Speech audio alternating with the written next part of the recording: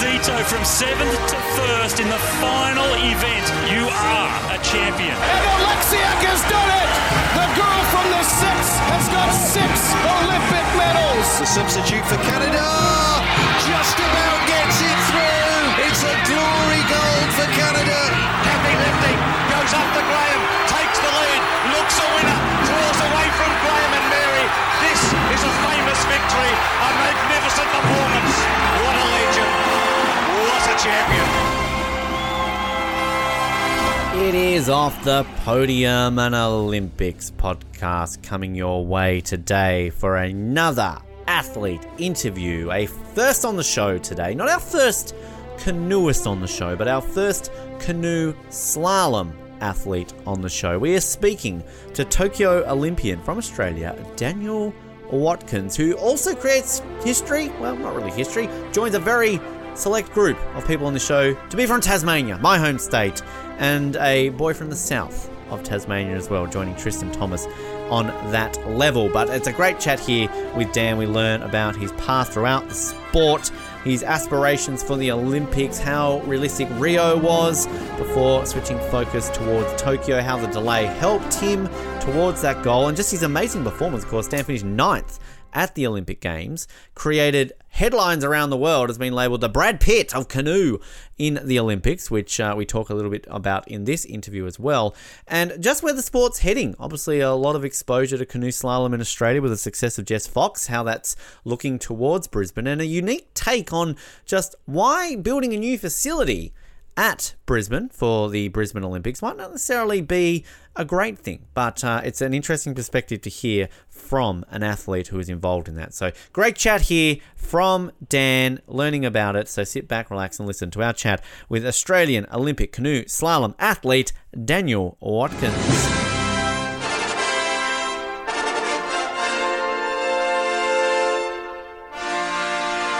Always get pumped and excited on this show to talk to any Olympian, but particularly when that Olympian is from my home state in Tasmania, our only second ever Olympian to come from the southern half of the state too. So that's extra exciting. Competed in the Tokyo Olympics in canoe slalom and caused a bit of a stir, not only for his great performance, but also because he was nicknamed the Brad Pitt of canoe kayaking. And I've never spoken to somebody who's been referred to as a Brad Pitt from their sport before, so I'm extra excited today. It's a pleasure to welcome to Off the Podium Dan Watkins. Dan, mate, welcome to the show. It's a pleasure to have you on the show today. Yeah, thanks for having me on, Ben. It's pumped and exciting to always talk this, but I mean, have you lived down the Brad Pitt moniker? Like, is this something that you've kind of lived up to a little bit now moving forward, that you get that nickname? Well, yeah, I mean, it's definitely faded away a little bit, but I still constantly hear it from my mates. They throw it back at me. Pretty common. Well, we'll try and fit in about 20 more times in this interview to see how that goes. But I'm sure you will. You grew up Grove, Tassie, obviously sort of in the Huon Valley. Now, it's where Willie Smith's apple shed is. So you've got some good cider down that way, right? So do you just grow up surrounded by apples and just drink lots of cider while you're also hitting out in the boat and paddling?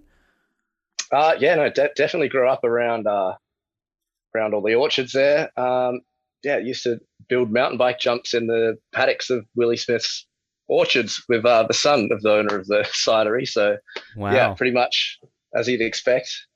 Exciting times. I mean, obviously the Apple Isle, the Huon Valley, where it's most known for there. But I mean, it's a great location, obviously great wilderness, lots of great areas down that way. But sort of, was that, you lived off the wilderness enough that kind of led you in to the boat and to canoe? Kind of what was that journey that took you into the sport? I think that's one avenue of the sport that definitely kept me in it. It's very wilderness based in Tasmania. As soon as we get into the sport, we're training camps are literally training camps. We're in tents. We're up in the Highland Lakes or up north somewhere by a river camping.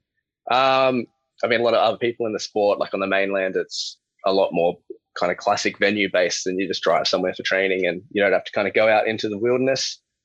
So that's one thing that kind of got me into the sport. And then the other was just a bit of luck, I guess, that my dad enjoyed doing a little bit of flat water kayaking, joined a canoe club and worked next door to Peter Eckhart, who was running a Kids Come and Try canoe slalom program. And his son was basically the same age as me. And he ended up kind of running a program and got me into the sport that way. Great. Which, because we've had a few flatwater canoeists on the show before. You're our first slalom, because I guess, is that just the general path for slalom athletes, that you start on the flat water and then kind of transition once you give that a try? Or do many athletes just go, boom, I'm straight onto the rapids, give this a crack and sort of never look back? I think anyone who gets into it, as a, 10 to 13-year-old, which is kind of most of the kids who kind of go all the way through the sport, they're definitely starting on flat water. It's kind of at least a summer, of just flat water, getting basic skills up before you can get on white water. I think a lot of people who just try the sport, muck around on the flat water, get the idea, and then jump on the white water. But it's a bit different when you're like 10 years old, I guess. Yeah, for sure. And in terms of other sports, were you just typical kid playing sort of everything you could and sort of giving you a crack at all the different other sports too? Yeah, I gave everything a little bit of a crack. I was never that great at ball sports and always kind of tended to go towards individual sports. But yeah, didn't really take anything to any level or at all really before finding kayaking. Was it a thing that every 4 years you'd switch on the Olympics and kind of tune into that as well? And did sort of any time you watched it, if you did think like, well, this could be something to achieve if, I get all right in canoeing? I think I never really followed the games much until I had started kayaking for about a year or 18 months into the sport. And at that point, like, I knew of the Australian representatives and, I followed them and watched along and thought, that's pretty cool. Maybe I could do that one day. And then, probably a few years later, set my sights on it a bit stronger. Fantastic. And in terms of doing it in Tasmania, I mean, where do you go? Where are the white water courses? Where are the ones that perhaps if our Tassie listeners are listening and they want to give it a go, like where are the places to be? The most common place that we end up training based in Hobart is just a little rapid where we've got some training gates strung up about 10 kilometres north of New Norfolk on the Derwent River. Be driving out there a couple of times a week for training. And then in the Central Highlands at Brady's Lake, we have a really, good quality Olympic venue size rapid, which is kind of semi-man-made. The club kind of has worked with excavator drivers and moved in rocks and, really designed and built a really fantastic venue there. So, it doesn't run all the time and it is in some, at 700 meters elevation up in the lakes. So it's only a couple of times of the year you really can go there and get good weather. And then at the north of the state, there's a couple of training sites that are really good for kind of beginner intermediate levels. Like on the Forth River, there's a good canoe club set up with a slalom course.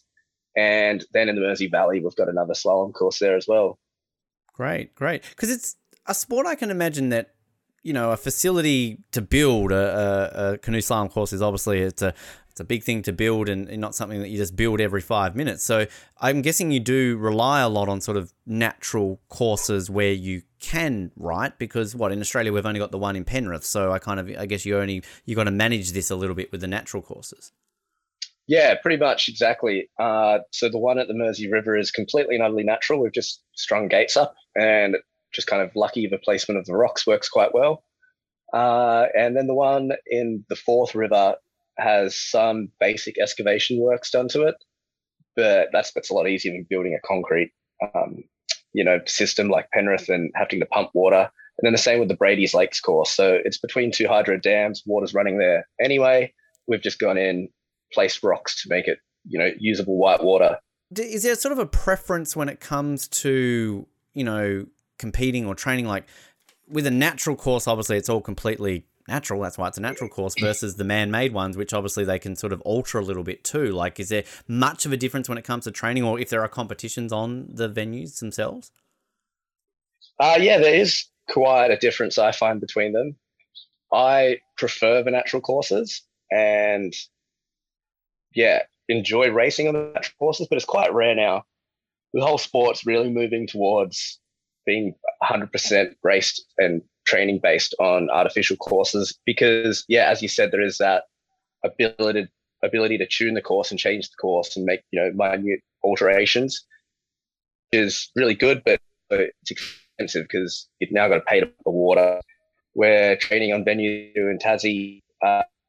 It's a different style of water because when you place a rock in a river, if the river doesn't accept that rock there, it's going to push it out of the way. It will roll away. So the water has a lot of flow. Cliche as that kind of sounds, but it tends to make different features than in the artificial courses because it's just, plastic bollards bolted to the bottom of concrete. And they can put it anywhere and just disrupt the water. And they make really cool, really amazing waves that are really useful and you can do a lot of moves on them, but they don't simulate the flow and feeling of a natural river as much. The training aspect must be absolutely insane because, with any sort of sport where the power's coming from your arms and everything along those lines, but compared to a flat water kayaker or canoeist, essentially you're doing the turns, you're battling with the water and everything along those lines. So, is it just all upper body in a gym? Kind of what sort of are the workouts that a canoe slalom athlete is really focused on? And how much are you in the gym versus actually being out there on the course?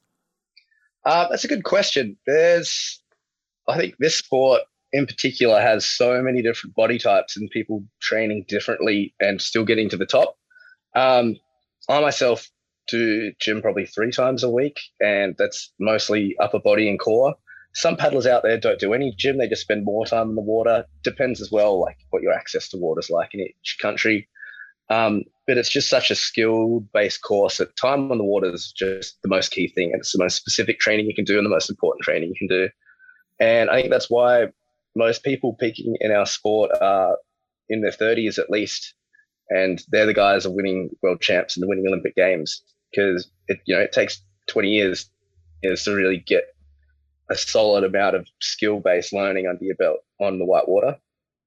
It's a fascinating aspect, which I was going to ask you about, was that sort of that age part of it, because there aren't too many sports out there where you do sort of get to that age and kind of that's when you're really at your peak. So, how is that knowledge, knowing that sort of growing up and that's where you're going to be? I'm sure there are definitely people younger than that who are successful, but is that a case of knowing, say, you go to your first Olympics at your age that you think, well, this is just clearly the beginning, I'm not going to be hitting my peak maybe for the next one or the Olympics after that? Yeah, it's an interesting way to look at it. I think everybody is still just looking to, perform their best and assume that, in the next year or two, they're going to be where they want to be. And yeah, it doesn't necessarily happen. And then, if you miss your targets, you can look at it that way and go, well, I'm 25 and, the guy who won was 32, like that's fine. But yeah, never really gone into the sport and gone, all right, well, like, the most recent world champion was 32. That means I can kind of like, just keep cruising for another 10 years, and hope I get there. Like you're always assuming you're going to be able to push the boundaries as quick as you can. That mentality where it's just like, boom, I'm going to get out there. Another aspect of the training too, I can imagine that's very important is the agility aspect of it, because obviously when you're hitting those gates and you've kind of got to shift the body around to not go as close to the gates as possible. So how do you fixate on that? And particularly from a sitting position as well. I can imagine that itself brings its challenges. Yeah, we definitely do a lot of technical training, and kind of the best way we do that is we shorten up, because we have a 90-second race that's 300 meters long, and we break that into quarters or fifth lengths sections, so you can hit it with the intensity you would race it at, but you're recovering, you're not getting completely lactic. You're doing maybe 20-second efforts and you're just doing a bunch of gates just on repeat, and you're doing those turns and you're throwing your body around and you're doing those really agile moves. That's like a whole chunk of my training. The way I approach the sport, I mostly do technical training. And yeah, the other thing is you kind of touched on before a little bit with like how we train is we probably don't train that many hours compared to a lot of our athletes in other sports, because it's so demanding when you're on the white water that after an hour, maybe an hour and a half, you don't have that actual muscle elasticity and response to actually be performing the moves you're trying to do. And it's at that point, you're just practicing poor technique, and you're better off actually getting off and resting. And, if you just want to tire yourself, you're better off just, doing it on some cross training to get that fitness up. But if you're just trying to tire yourself out on the whitewater, you end up just practicing, poor technique, which is not what we're looking for. So it almost sounds in a way, say like a marathon runner or a distance race walker, where do you kind of tune the body in a competition week to kind of peak at that moment rather than constantly hitting the track of the course, say like as a 100-meter sprinter would be doing constantly, because it's a different way of, treating your body? Yeah, I guess so. Again, people have different ways that they approach it. Me personally, I probably replicate a race run length effort only maybe 2 or 3 times a week in my whole training schedule. Other than that, I'm doing shorter lengths or completely longer fitness lengths. Which then do you, with your endurance and the different levels of that, when it comes to, say, the flatwater guys, do you sometimes like want to challenge them and just be like, hey, you've got it easy, you're going in a straight line, you come out to the course, and they're maybe going, wow, it's not that easy, you come out there, you guys are doing this, that, and everything else? Because like, I don't know if there's much of a rivalry between that to kind of show off those skills that you're learning versus what they're learning as well. No, there isn't much of a rivalry, but I reckon we would be a fair bit better if we, say, went and did a combined, they did our race and their race and we did the same thing and combined the times together. I think they would be a bit further behind in our discipline than we would be in theirs.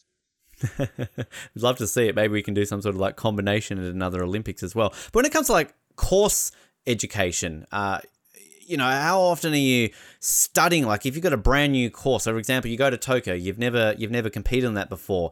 Is before you hit it, are you able to sort of get some sort of visualization? Like how much does sort of just a general map help you in canoe slalom? Or is it really until you hit the water that's when you really get a vibe of it? A map doesn't help at all. A video of people actually paddling the course can be pretty helpful. But still, until you see it in person, it's hard to really picture those moves. The best thing is getting there, getting on the water. And once you've been on the water once or even twice, suddenly looking at videos of other people paddling is a lot more relevant, and you can actually learn a little bit just off watching training video of other athletes or rewatching training video of yourself, or just in between training sessions going out and watching other people live training, whilst you're resting. Just seeing what they do, how the water treats them, because there's so many different combinations on a course. There's like at Tokyo, there was maybe 40 different eddies, which are the slow patches of water on the side of the river where an upstream gate can be put. So, and the upstream gate could be put deep in that or close to the current, or high or low. And you've got 40 of those times all those different combinations where the gate could be. And you got 3-4 weeks of training before the games, and it's unlikely that you're going to be able to try every single possible combination there is before the race. So you're watching as much as you can what other people are doing and just trying to learn through them as well, so that on race day when they do set the course and you've never done it before, you at least might have seen someone else do it, or you've done similar enough things that you can kind of predict how the water would respond to you. So then once you hit that race run, you're set, you got a plan, and you're pretty close to being able to execute it. So generally a course itself is not actually set until competition day. So you don't know what that's going to be until your actual race day. Yeah, we don't know the combination of the gates and where they will be until the day before the race. And that is released after the last training session when everyone is off the water, course is shut, the gates are constructed, and then we watch a demonstration run of half a dozen people. They do the course in sections and then they do a race run. The water stays on for maybe another half hour, an hour. You're just allowed to walk up and down the bank and look at it.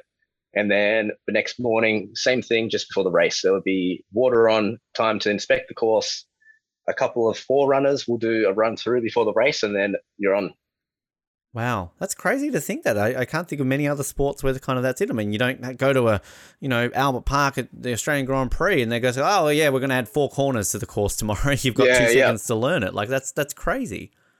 Yeah, it's a really cool way, and it's individual, and I love it. They've experimented a few years ago at some World Cups of, hey, what if we have everyone practice the course? And they got rid of that, and I really like it. It really makes kind of risk taking a little bit more exciting. I think if everyone practiced the course, it would come down to that, like there's one fastest way to do it, and everyone can do it, and it's who can actually get closest on the day to that. Rather than, I feel like there's a bit of magic in having no one done the course, that someone might, take the risky move or find a new line that no one else has seen because no one's done it. And only one person thought of doing it this way. And someone might be able to make some time. And you can see people come through with amazing runs and win by 5 seconds, which doesn't really happen on a sport at that level that's only 90 seconds long.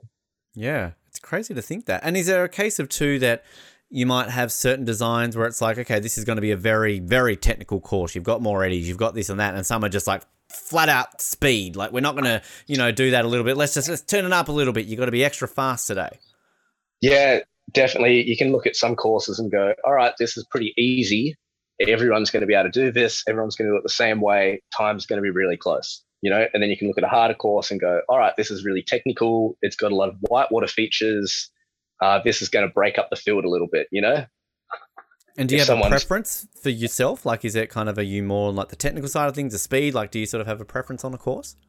I prefer the technical course designs, especially ones that are technical but use the water well, because there's also some technical courses that fight the water, where gate combinations are really hard to get, but it's because they work against the water. And then some really good course designers will set really hard moves, but they're hard because you have to surf a wave across the river or something, and it's really technical. I like that kind of course design.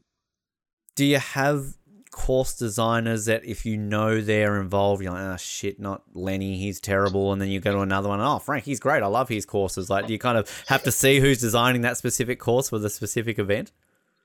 It happens a little bit like that. They do rotate it around in the World Cups quite a bit. So it's often, you might not know the course designers very well, but World Championships and Olympics are normally the same course designers, and you kind of know like their reputation, and you can look back and see what they've designed before. And, it won't give you an idea of what the course will be at all, but you can go, all right, like it's probably going to be pretty tricky. It must be a fun thing to get into, I can imagine. Like, is it something that when you hang up the paddle, you can get into that? Like, kind of like a golfer who maybe like, eventually goes like, I'm going to get into golf course designing, because it sounds like that would be fun. Yeah, potentially. They're all ex-athletes and or ex-coaches. So it's definitely an avenue people could take. Yeah. I mean, I don't think if I sat there and right now, like, cool, put one there, one there, one there, one there, I have no fucking clue what I'm talking about. So I guess you kind of probably need some background in it. It'd be interesting to see what it would be like if someone with no background just, gave it a crack. I'd probably make it like a video game, right? Like going like, this would be epic. Like, let's have a jump. Let's do a 360 loop. Like, screw it. Like, get you guys training a little bit extra for that kind of stuff, which, would be exciting. When you sort of progressed through, made your junior debut 2011, moving your way up through the ranks, going back to that notion of Olympics, seeing that it might be something possible, do you set yourself a goal? Like, was, say, Rio a potential for you, or was it kind of always realistically you look towards 2020 as a potential Olympic debut for yourself? Once I was on the junior World Championships teams, I was definitely looking at Rio. And I had a little bit of a plan. After I finished school, I was taking a gap year. I did a lot of kayaking in Europe, had a debut World Cup in 2014. And kind of, was on the under 23 team and had been on every junior team up to that point. And I thought, all right, if I want to go to Rio, I've got to make the senior team in 2015 and then go to the senior World Cups. And, I won't be good enough to go to Rio if I don't have that senior training in 2015. So I kind of set that as a goal. That goal got onto the senior team. And so that puts me kind of top 1 out of 3 chance, I guess, for going to the games. Still a longer shot. I was definitely, the other 2 boys ahead of me were a fair step ahead of me, but I was on track to be competitive enough as I wanted to be to go to Rio. But I ended up actually breaking my collarbone at the end of the 2015 season and had nearly 3 months off. And by the time I got to the 2016 selection, I was just a little bit on the back foot, as well as already being, not expected to go. So at that point, it was very much like, set my sights on Tokyo. And 2 years out of Tokyo was looking pretty good for me, to be honest. So if it was maybe like a 2018 Olympic Games, it probably would have worked all right in my career. But yeah, 2020, where it went. Not sure how well you would have been at skiing to make that Olympics, but different versions. But I mean, collarbone, was that done in competition? How do you break your collarbone in canoe slalom? Pretty much the way most injuries are gotten as canoe athletes is from mountain biking. Wow. Just something a little bit off the track, basically. You're always telling your coach, collarbone, mountain biking. Yep, all right, thanks, Dan. Good job. Yeah. So that's how that one came about. It was a bit of mountain biking in the off season. that sounds like the additional triathlon that we don't know about. You got mountain biking, canoeing, and then you probably have to run back up the hill or something, right? Like that would work. Use an extreme triathlon, pretty much when it comes to that. When it comes to the differences between the C1 and the K1, like, do you always sort of focus on one or the other and do the other as kind of a side one, or do most sort of slalom athletes kind of treat them equally along the way? Pretty much all the men pick one very early on as a junior, maybe around the end of juniors at the latest, and specialize in that. And all the women are mostly doing both at the moment, just because Ladies C1 did only become its own class 12 years ago and make it into the World Cup circuit. So at that point, there were no dedicated ladies C1 paddlers. So they were all just ladies K1 paddlers starting that sport. And then, it's kind of taken 10 years to get to the point now where there are women who are at the top of the sport who started as C1 because they only started the sport 10 years ago. But yeah, most women do both. Most men only do one. And yeah, I'm probably the only guy who's making World Cup semifinals who does both. Wow. Which, yeah, I went for the Olympics in both. And yeah, I made the C1, but I was actually Olympic reserve in the K1 as well. Right. Which, is there much difference when it comes to training aspects, going back to that training element? Because, sort of double-handed versus one-handed on paper looks like there's a big difference, but I'm not sure if that kind of is the same when it comes to the training aspect. The way you train is the same. But yeah, the way you paddle each boat is very different. So by doing two classes, you need to be very fit, have a good base level of fitness, be able to recover really well, and then focus more of your time onto the whitewater aspect, because there is a crossover. Some stuff you learn in C1 will benefit you in K1 and vice versa, but it's not like a complete swap over. There's maybe 50% swaps over between the two. So to get that, 100% trading load, you got to be kind of training 150% of what someone in one class would be in a technical aspect, I reckon. Do you, when it comes to, doing well in both, like, do you, like, once you do one and say you finish a certain position, do you sort of look at it as, okay, well, I've done the C1, I've got the K1, that's where my strength is? Or like, kind of, does it help you sort of, I guess, on that momentum side of things, which is important in so many sports, that you can learn from one to take into the next one, even though they're, slightly different? Yeah. When you're racing, it helps a little bit because you might get to see the course in the C1, do the quals in the morning. And then when it gets to the afternoon in the K1, you kind of know, like, oh, that move is a little bit easier than it looked from the bank. And all right, that gate's a little bit low. I need to give a little bit of space there. But at the same time, you're on the start line for the kayak qualification run at the World Cup. And every other guy in front and behind of you is also, they've just done a 15-minute warm-up today and they're fresh. But you might have done 2 race runs that morning, plus, warm-ups, warm-downs for both race runs, all the mental prep for it. So all of a sudden, if you don't make it through on your first run of quals, your qualification day to World Cup can end up being 4 race runs long. That's, Wow. 4 whole mental exams of preparing for a run and, doing the race, absorbing the emotions and like mediating like damage control if you have to go back and then make a plan if you need to race again. Which I can imagine the mental aspect with any sport we love hearing about on the show, but the mental training that goes involved in slalom. I mean, is there something you do yourself, Dan, that kind of helps you to kind of, get focused at the top of the course, or sort of a more in the lead up? I mean, sort of what are some of the mental things that you do to get prepared? I've lately kind of found that I've been keeping it fairly relaxed and just letting myself, kind of step into that flow state when I start racing. a little bit more naturally. I'm not trying to really force anything. What I put all my time and energy into is mental rehearsal of the race run.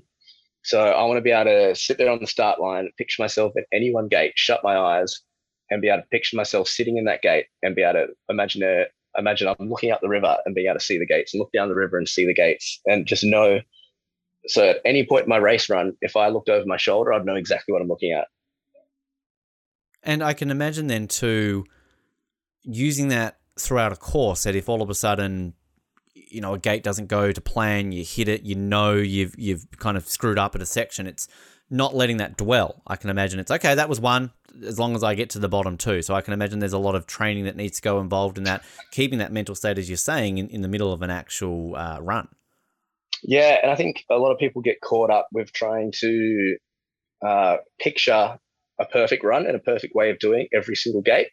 And then when they get off that perfect line, they're not really sure, like they hadn't really planned to be offline and they don't really know how to recover. So yeah, I like to just know exactly where every gate is and let it happen a little bit more naturally, not really have a plan of exactly how I'm going to do every gate, but know exactly where it is. So when I come into it, I can just let it flow, do what I feel is right in the moment.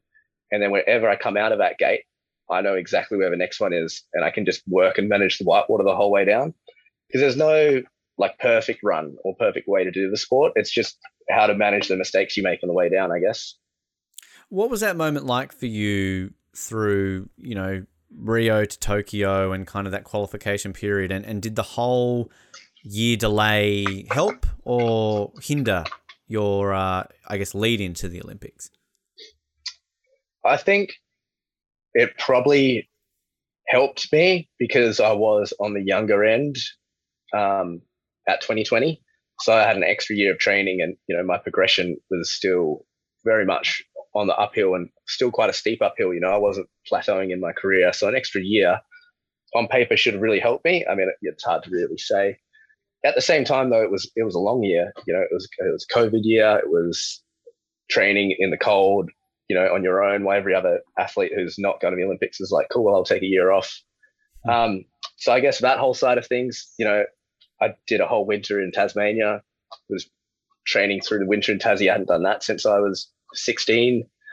So that side was hard, but having an extra year, I think, was good in the end. Had you qualified before they were delayed, or did you qualify sort of after the delay or during the delay? I qualified in February of 2020. Wow. So I had a little honeymoon period of about 2 weeks where it was like, wow, you've qualified, we're going to the Olympics in 6 months. Then about 2 weeks later, it was like, oh no, the world's shut down. Yeah. Which, because the thing that we have a lot of Canadian guests on the show, and of course they were the first country to pull out of the games before it was postponed, and Australia was number 2 before it was then postponed. So, I mean, I can imagine there's that little period where you know you've qualified, but then there's a potential that these could go ahead without Australia. So, like, kind of what was that little period like? Yeah, it was interesting. I mean, by the time the lockdown actually happened, I think it was, the weirdest thing was I was up in Sydney training at the time, and we could pretty much see how the world was going, and all of the athletes were going, yep, we're not going to Europe this year. Yep, the games are definitely getting cancelled. But meanwhile, all the, you know, coaches and the staff and the AOC and the IOC were all going, no, it'll be fine. It'll go ahead. This is going to blow over. This is going to blow over. It's going to go ahead. It's going to go ahead. And we're all sitting here going like, it's not going to, but we're keeping training, but like kind of got like a shoe out the door. And then I think the Tassie border shut. And then the day after that, they were like, oh no, the games are postponed. And then I was like, oh, could have said that a day ago and I wouldn't have had to do 2 weeks quarantine when I got back to Tassie. And I was like, I knew that was going to happen anyway, but like, you know, we were just sitting there for a couple of weeks there. Yeah. And then at that point, like, it was pretty clear that, you know, COVID was quite serious and it was, you know, going to take a massive impact on the game. So, you know, I had a solid break at that point, you know, instead of just, you know, pushing rocks uphill, just had a real good break through the winter. And then, cracked on training pretty hard after that once it started looking like stuff was going to happen and, you know, the games would be postponed and Australia would hopefully be going. Which then must have been a great feeling come 2021 when, you board that plane, or you get sort of the equipment, the clothing, all that kind of fun stuff that, with that extra delay and everything that you're talking about. But do you take a moment at any point to sort of just go, damn, I'm an Olympian. This is happening? Oh yeah, there was lots of moments like that. And, that's why it was really nice having a little honeymoon period as well, where I got to really enjoy what was just meant to be a completely normal Olympic Games selection, for a couple of weeks. And I was like, cool, I'm going to be an Olympian. Like, how good's this? And, then probably a year later you go on, cool, like actually I'm going to become an Olympian. It's actually going to happen. Like everything's looking good, We've got the uniform, great. We're on the plane, awesome. We're in the village, how good's this? It's coming to life. So there was lots of moments like that along the journey. And do you then get involved? Obviously, Tokyo are incredibly unique games, and you've obviously got nothing really else to compare it to. But do you soak up the Olympic atmosphere where you can? Like, I mean, the village, are you doing pin trading? Like, bumping into Kevin Durant or something like that? Like, I mean, are you kind of soaking up all those little moments as well? I was trying to soak them up as much as I could, that's for sure. But yeah, it wasn't the village that I'd heard about. And, there was definitely a lot of moments that I, heard happen during the games that was not able to partake in, which was definitely disappointing, but it was, it was an incredible experience. It was just very different to what I expected it to be.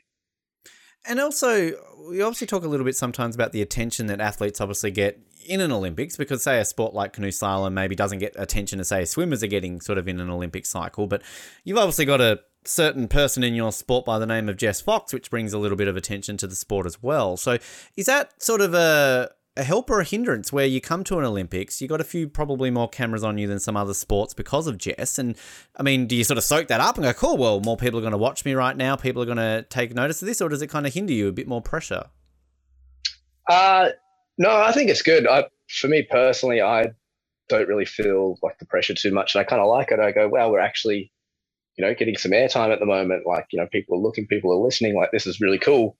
And I guess if you were worried by it, you just make it worse because it's going to happen regardless. So it might as well steer into it and try and make the most of it. And, I was the whole time in the lead up to the games just jumping on all kind of PR and like social and like media opportunities that popped up because a bunch of stuff comes your way. And I just thought, go for everything. It's a great opportunity.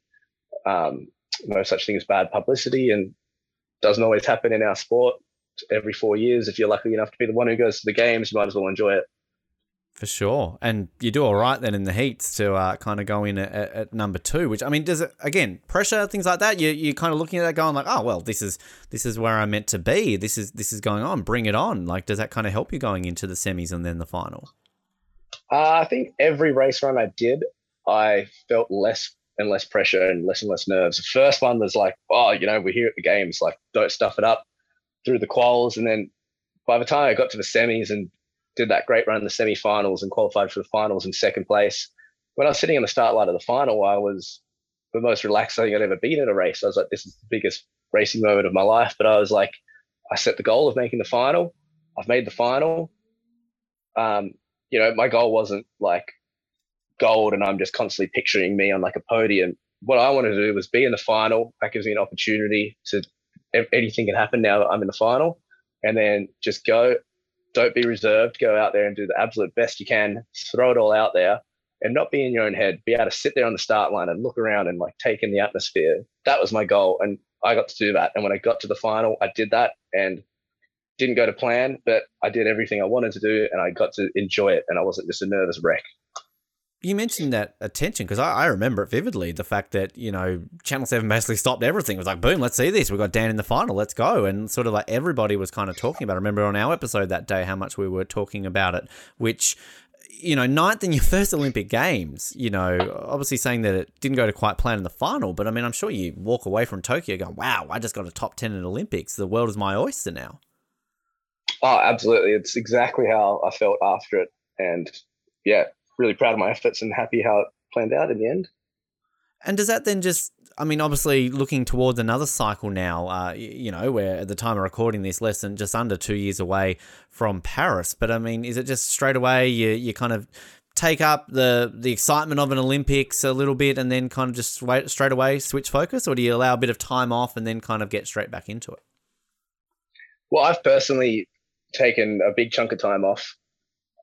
Most people kind of took a bit of time off and went back into it. I wanted to step away from the sport for an entire year and not do a European season, which is what I'm doing now. And then, I'm just going to bring my focus back at the end of the year, and hopefully it's still on track. I got back in the boat a little bit in the middle of the year for nationals and still was on pace with the rest of the boys after 8 months off. So hopefully this next bit of time I've had off won't change that. And, I've just been keeping fit, doing a lot of off-season based training, and then, coming into the summer for the domestic season to get back in the boat and really switch that focus back over.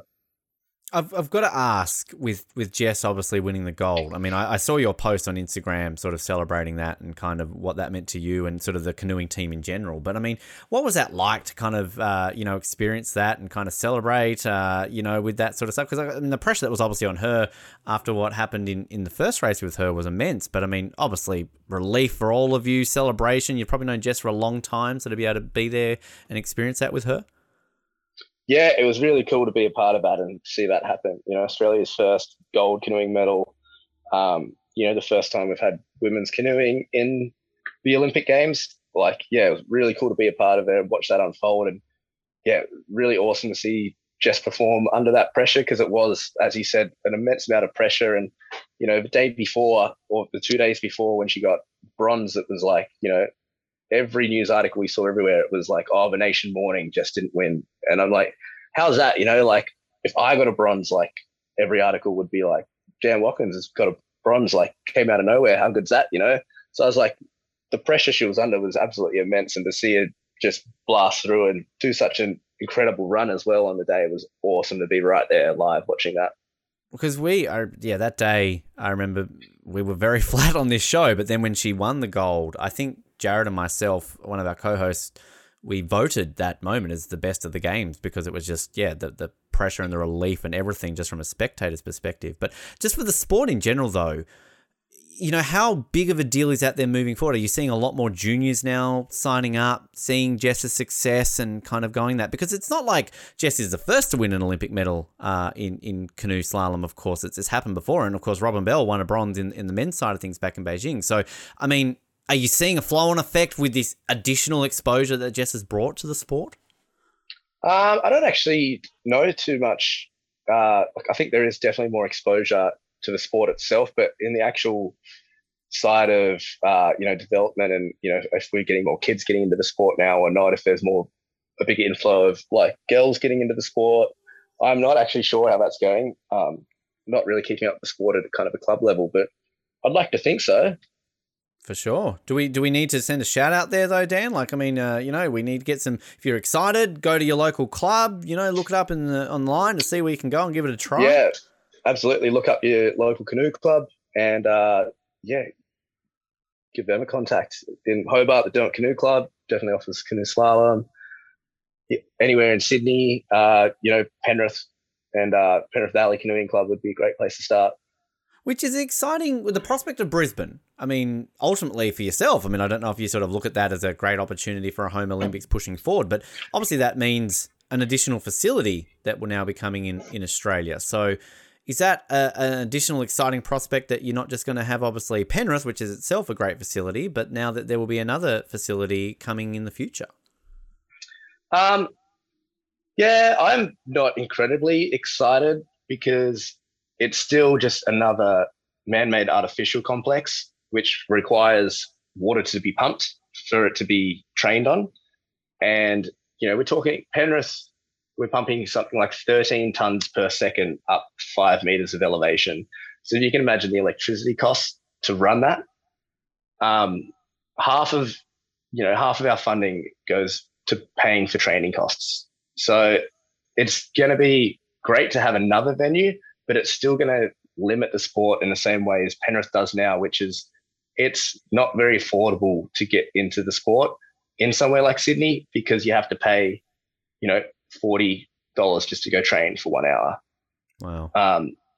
Where down in Tassie, you can just jump on the river, go for a paddle, and, you can paddle for 3 hours if you want, if you're just out for the weekend or, duck out after school any time of day and jump on the river and, expand your learning. It's interesting to think that. Yeah, it's kind of it's not something, a perspective that maybe gets put out there a little bit. And also, too, I guess from a sustainability point of view, I guess you've got to try and find certain ways there to, the way we're living today, of course, as well. That's one thing that I do think about. And I think probably one of the few in the sport who's thinking about that. But, Penrith, it's in Western Sydney. They run on coal. So we're paddling on a coal-powered river where it could be in Tassie on a river that just runs for free, as a tail race of a hydro system. So, yeah, that's something that definitely sticks in my mind. There's not exactly always great answers because at the same time, Penrith is the venue that's most closest to what World Cups are raced on, and all the venues that any of the next Olympics are going to be on are going to be closest to Penrith. So that's kind of where the training is, but finding a balance, I guess. I know Penrith has been confirmed to host the 2025 World Championship. And part of the clause is that they have to be running the stadium off renewable energy to host, by that 2025 World Championships, which is pretty exciting. So put solar or just pay to connect only to solar sources and renewable sources through the grid, one or the other. For sure. Absolutely. It'll be interesting to see how they sort of, handle that with Brisbane now 10 years away. A couple of things I want to ask just before we get to our closing questions, Dan. The boat. I mean, I don't know how many of these you go through. Do you just sort of have one that you use? And if so, if it's just one, do you give it a name? Do you kind of talk to it on the way down? Is that sort of a thing that slalom athletes do? I think some people name their boat and, talk to it and, almost personify their boat in ways. I kind of don't do any of that stuff, but yeah, we go through quite a few boats once we get to the top of the sport, maybe going through 2 boats a season. So that's just because once you get to the highest level of the sport, you can really feel, the response between a 6 and a 12 months and a brand new boat. And there is a little bit of time in a race run. So it's something that you can control. So you're better off getting a new boat because you might be paddling quicker. You might still make a mistake, but if everything goes perfectly, it might go perfectly and 1% faster. So yeah, I got my Olympic boats when I got selection. I got 2 boats, so I had a spare boat for the Olympics, and I could pick which one felt best because every boat is almost slightly custom because they come out of a mold and then they're hand cut and then hand joined together. So every boat is slightly different and no boat's identical to each other. So I got these 2 Olympic boats, tried them out, see which one I like best, and then COVID happened. I went back to my old boat, trained in that for the next probably 14 months just to keep my 2 boats fresh. Once the start of the 2021 season came about, I picked which boat I liked best, and I actually shipped it to Japan and then took the other boat to Europe and raced my spare boat in Europe. And then I didn't start paddling my race boat until I actually landed in Japan. So we had about maybe 4 weeks before the game started. So that boat was only really 4 weeks old in terms of use when I raced it at the games.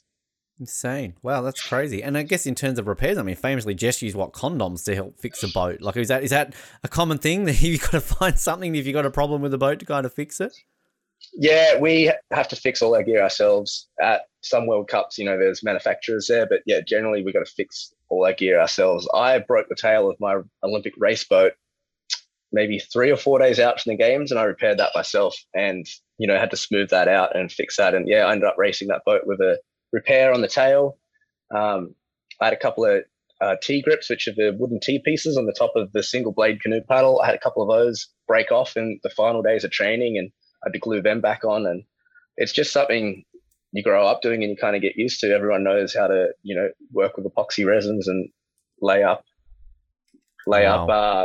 carbon fiber and play with that. Kind of always fixing it up. That's fascinating because I love those tinkering aspects of certain sports where you've got little things you can do and kind of fixing it that way. I have to ask though, Dan, I mean, brought it up at the very beginning, but the attention you got, the whole Brad Pitt of canoe slalom, I mean, it's a bit of fun, bit of laugh. Obviously, saying your mates bring it up and that sort of stuff. But I mean, how does that even get brought to you? Does somebody just like a mate go like, "Oh, this is what they're calling you. This is what they're saying," and all this kind of stuff? And does that lead to anything? You talk about potential opportunities. Are you going to be the face of some sort of great new product now because you are this new great athlete, the Brad Pitt of canoe slalom? Yeah, I don't know. It's kind of funny how it came about. There was one American journalist in 2019 who was doing background, profiles for people who were potentially going to make the games. And, this was in Spain at the World Championships. And she said something along the lines of that. And it was just her, she was the only one who said it. And she just put it in her notes. And then when this profile popped up, when I did make it to the games, all of a sudden everyone started saying it and it blew up. And I couldn't believe it. I was like, what is this? And then, the whole social media side of it as well. They were just getting messages flying through. It was really funny thing to be a part of. Do you get some of those? Like, I can't imagine some of those messages you probably got after that. It was interesting. It was really funny to just sit back and be a part of that and watch that unfold. It was not something I'd seen before. Kind of going on the water to race a final run and then, coming out and having 200 DMs in 10 minutes that you're on the water.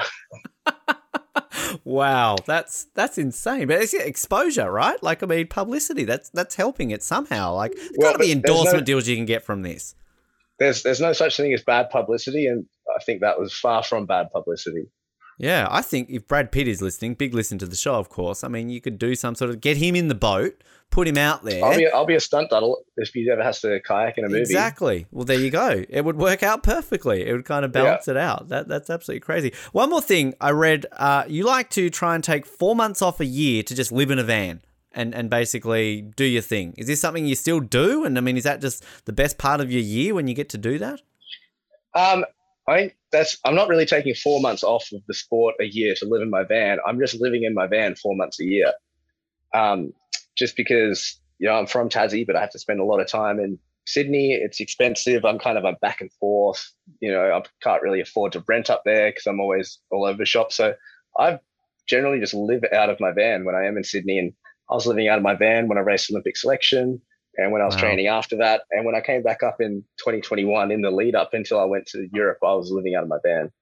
Wow. Is it van got a name? Is this like the van you've had for a long, long time, done you well, served you over your career?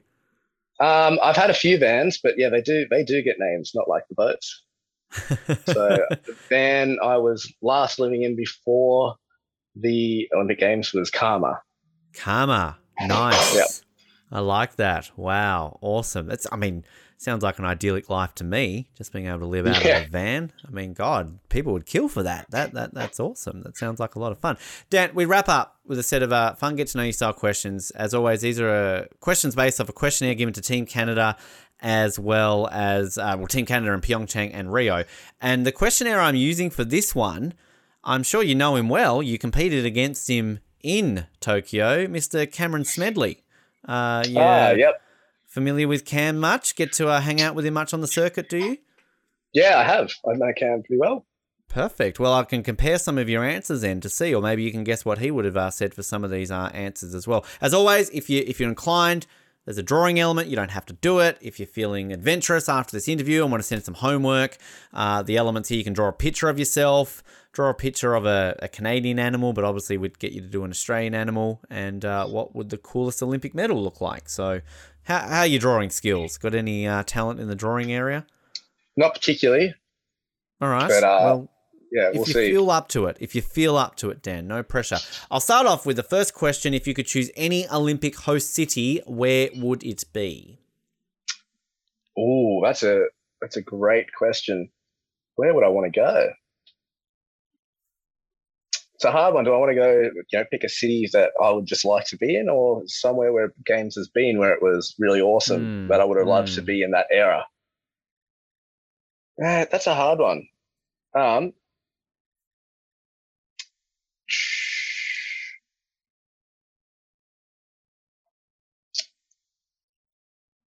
We like the pressure. We like putting the pressure on the guests. Yeah.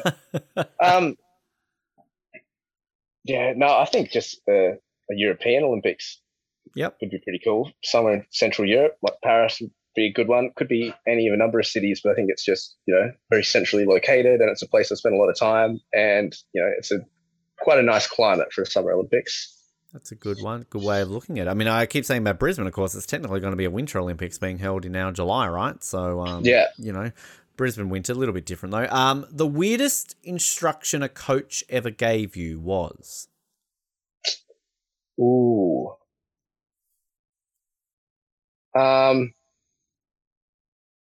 Get some weird ones in canoeing. A lot of hip moving and hip thrusting instructions go along in C1.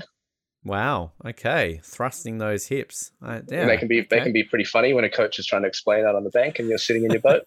Particularly if maybe someone's walking past going, what's that guy yelling at him about hip Yeah, thrusting? yeah. What's going on here with that one? What is your favourite workout? Favorite workout would be anything that's not really a workout that I can consider a workout, like going for a mountain bike. Good answer. Or, Just don't break the collarbone though. Yeah. One where you don't fall off. Perfect. Yeah. Good answer. If you could have lunch with any one person, who would it be? Oh, that's a tricky one. I always suck at these questions because definitely not got someone off the top of my head. Pretty I much. can see Cam said Chris Hadfield, which if I'm not mistaken is that Canadian astronaut, right? That would sing like David Bowie in space and kind of all those sort of things. Are quite a bit famous. So, that was his answer. No pressure on these, Dan. If you don't have an answer, it's fine. We can move on. It's all good. You're not going to fail the interview. No one has yet. So great. Well, good. Yeah, no pressure on that aspect. For you. Your favorite? Well, here you go. Favorite sandwich? Do you have a favorite sandwich you like to put down the gullet? I always go for a smashed falafel at Subway. Ooh, and nice. I've been doing that repetitively. I have to say that's going to be the favorite sandwich. Yeah. It's been a while since I had one of them. I like that. Nice answer. If you could have any superpower, what would it be? Oh, I reckon can't go past time travel or teleportation. And either one I'd be happy with, and I could, make do with either one. I reckon so. Would you time travel? Would you go to the past? Would you go to the future? What would you prefer there? I think I'd go to the past and just if I was about to fall off my mountain bike and break my collarbone, I'd just rewind a little bit, I'd definitely abuse it. I'd go back in the past and, bet some money on some big races or something, and then just make a bunch of money and continue living my life normally, but without any work. Exactly. Invest in Apple when they first started or something like that. Exactly. I'll be running all those schemes, I reckon. All those things. Absolutely. I'm there with you. The best candy in the world is? What am I really enjoying at the moment? I've been really enjoying caramel chocolate lately. Nice. Good answer. And do you get that into the Whitakers while you're in New Zealand at the moment, over the dairy milk or the Cadbury's? Or I definitely had some caramel Whitakers last night. Yeah, well, good timing. There you go. That was one of the perks in New Zealand. Had to. Good chocolate. Just got here. Yeah. Well, you have to get into it. As a kid, your favourite sports team was? As a kid, I followed AFL and was a Bombers fan. Ah, right. Are you still a Bombers fan, Dan? I guess technically, though I don't really follow anymore. And that's the answer for most Bombers fans at the moment, isn't it? So, yeah, that kind of works. Your favourite sports movie is? Cool Runnings. Good answer. Yes. Classic. Can't go past it. Can't go past it. I'm trying to think, are there any movies with canoe slalom in it? Not that I can think of. I don't know if there's documentaries out there on it or... Not that I can think of. Yeah, there'd be some docos out there. There'd be some kayaking scenes in some movies, but... Yeah. I was trying to relate to if James Bond's done it. You generally know your sports made it, but Bond hasn't canoed. So... There was the movie The River Wild, which was sort of Meryl Streep, Kevin Bacon, kind of them going down a river, which was Whitewater Rapids and everything. So that's a pretty epic movie if you've never seen that. So I think it was probably released the year you were born, if I'm doing my calculations correctly. Yeah, so, right. Well, yeah, there's definitely movies that have got canoeing in them, but I wouldn't say it's like my favorite. Deliverance had a canoe, but there you go. Until Brad Pitt does it, Dan. Until Brad Pitt does it, you gotta put it out there. If you could live anywhere in the world, where would it be?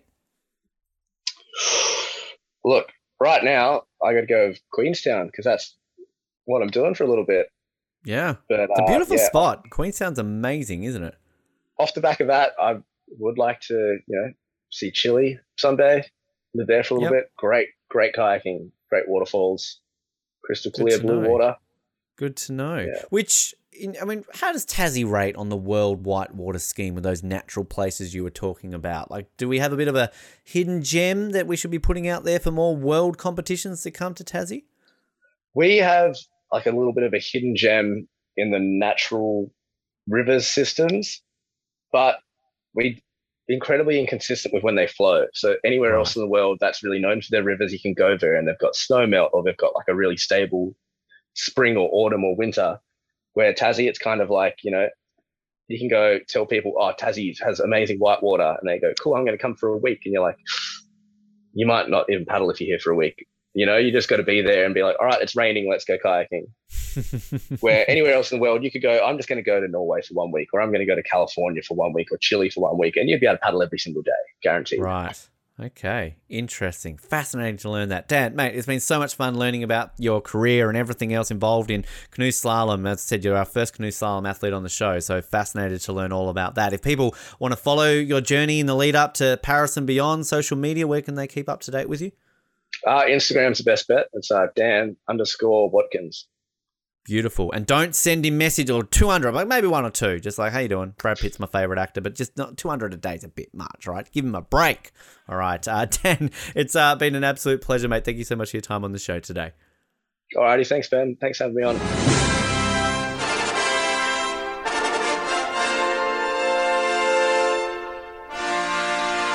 And a massive, massive thanks to Dan for his time there. And it's a great little insight there into how the wilderness in Tassie works with the weather. Definitely a real situation there. And if you haven't had Willie Smith's, if you're in Tasmania, check it out. Pretty decent. We are the Apple Isle, so we're very renowned for our apple-based products, cider and the like. So head down to Grove, check it out. Beautiful part of the state, the Huon Valley, just south of Hobart. So by all means, check it out and get involved there. But Dan, great to have him on the show. And yeah, the messages, calm them down. Just, maybe 1 or 2 every now and then, I'm sure he would appreciate. But definitely the attention. The first time and probably the only time I'll ever interview Brad Pitt. So there you go. That's ticked off my bucket list. And actually, just a note too on Dan, since we did that interview, which of course was several months ago, he's actually announced his retirement from the sport. So obviously we'd like to wish Dan all the luck moving forward in his post-athletic career. We've got some great stuff coming your way though. We're only a couple episodes away from a clip show, which we're excited to bring you. Of course, the best of part 6, our 300th episode, where we will celebrate all the moments that have come before this, from episode 251 right through to 299. We're on 298 at the moment, so only a couple of episodes away from that. Next episode though, we are returning to the sport of speed skating. And we're going to be chatting to a great athlete who's had a bit of success at the Olympic Games. So a nice little interview to tie you off before we get into the clip show. So I won't give too much away, but I always get pumped for speed skating. So that will be coming your way next episode here on Off the Podium. If you want to stay up to date with everything we've got going on, you can, of course, subscribe to the show. All the good podcast platforms out there. Mash the subscribe button. Never miss an episode. You can also see the video version of this interview on YouTube. Search for Off the Podium on YouTube. Subscribe while you are there. And you can also see all the video interviews that we have posted as well. And social media, Facebook, Instagram, Twitter. Follow us on all of those. Send us a message. Let us know what you think of the show. We'd love to hear what you think. who you want on the show, any ideas out there for future episodes involving myself, Colin and Jared. We want to hear it all, so make sure you get in contact with us and let us know what you are thinking of the show. Big thanks again to Dan for his time. As always, a shout out goes to the Birmingham Bull. My name is Ben. This has been Off the Podium. Remember to go left and fizzle dizzle!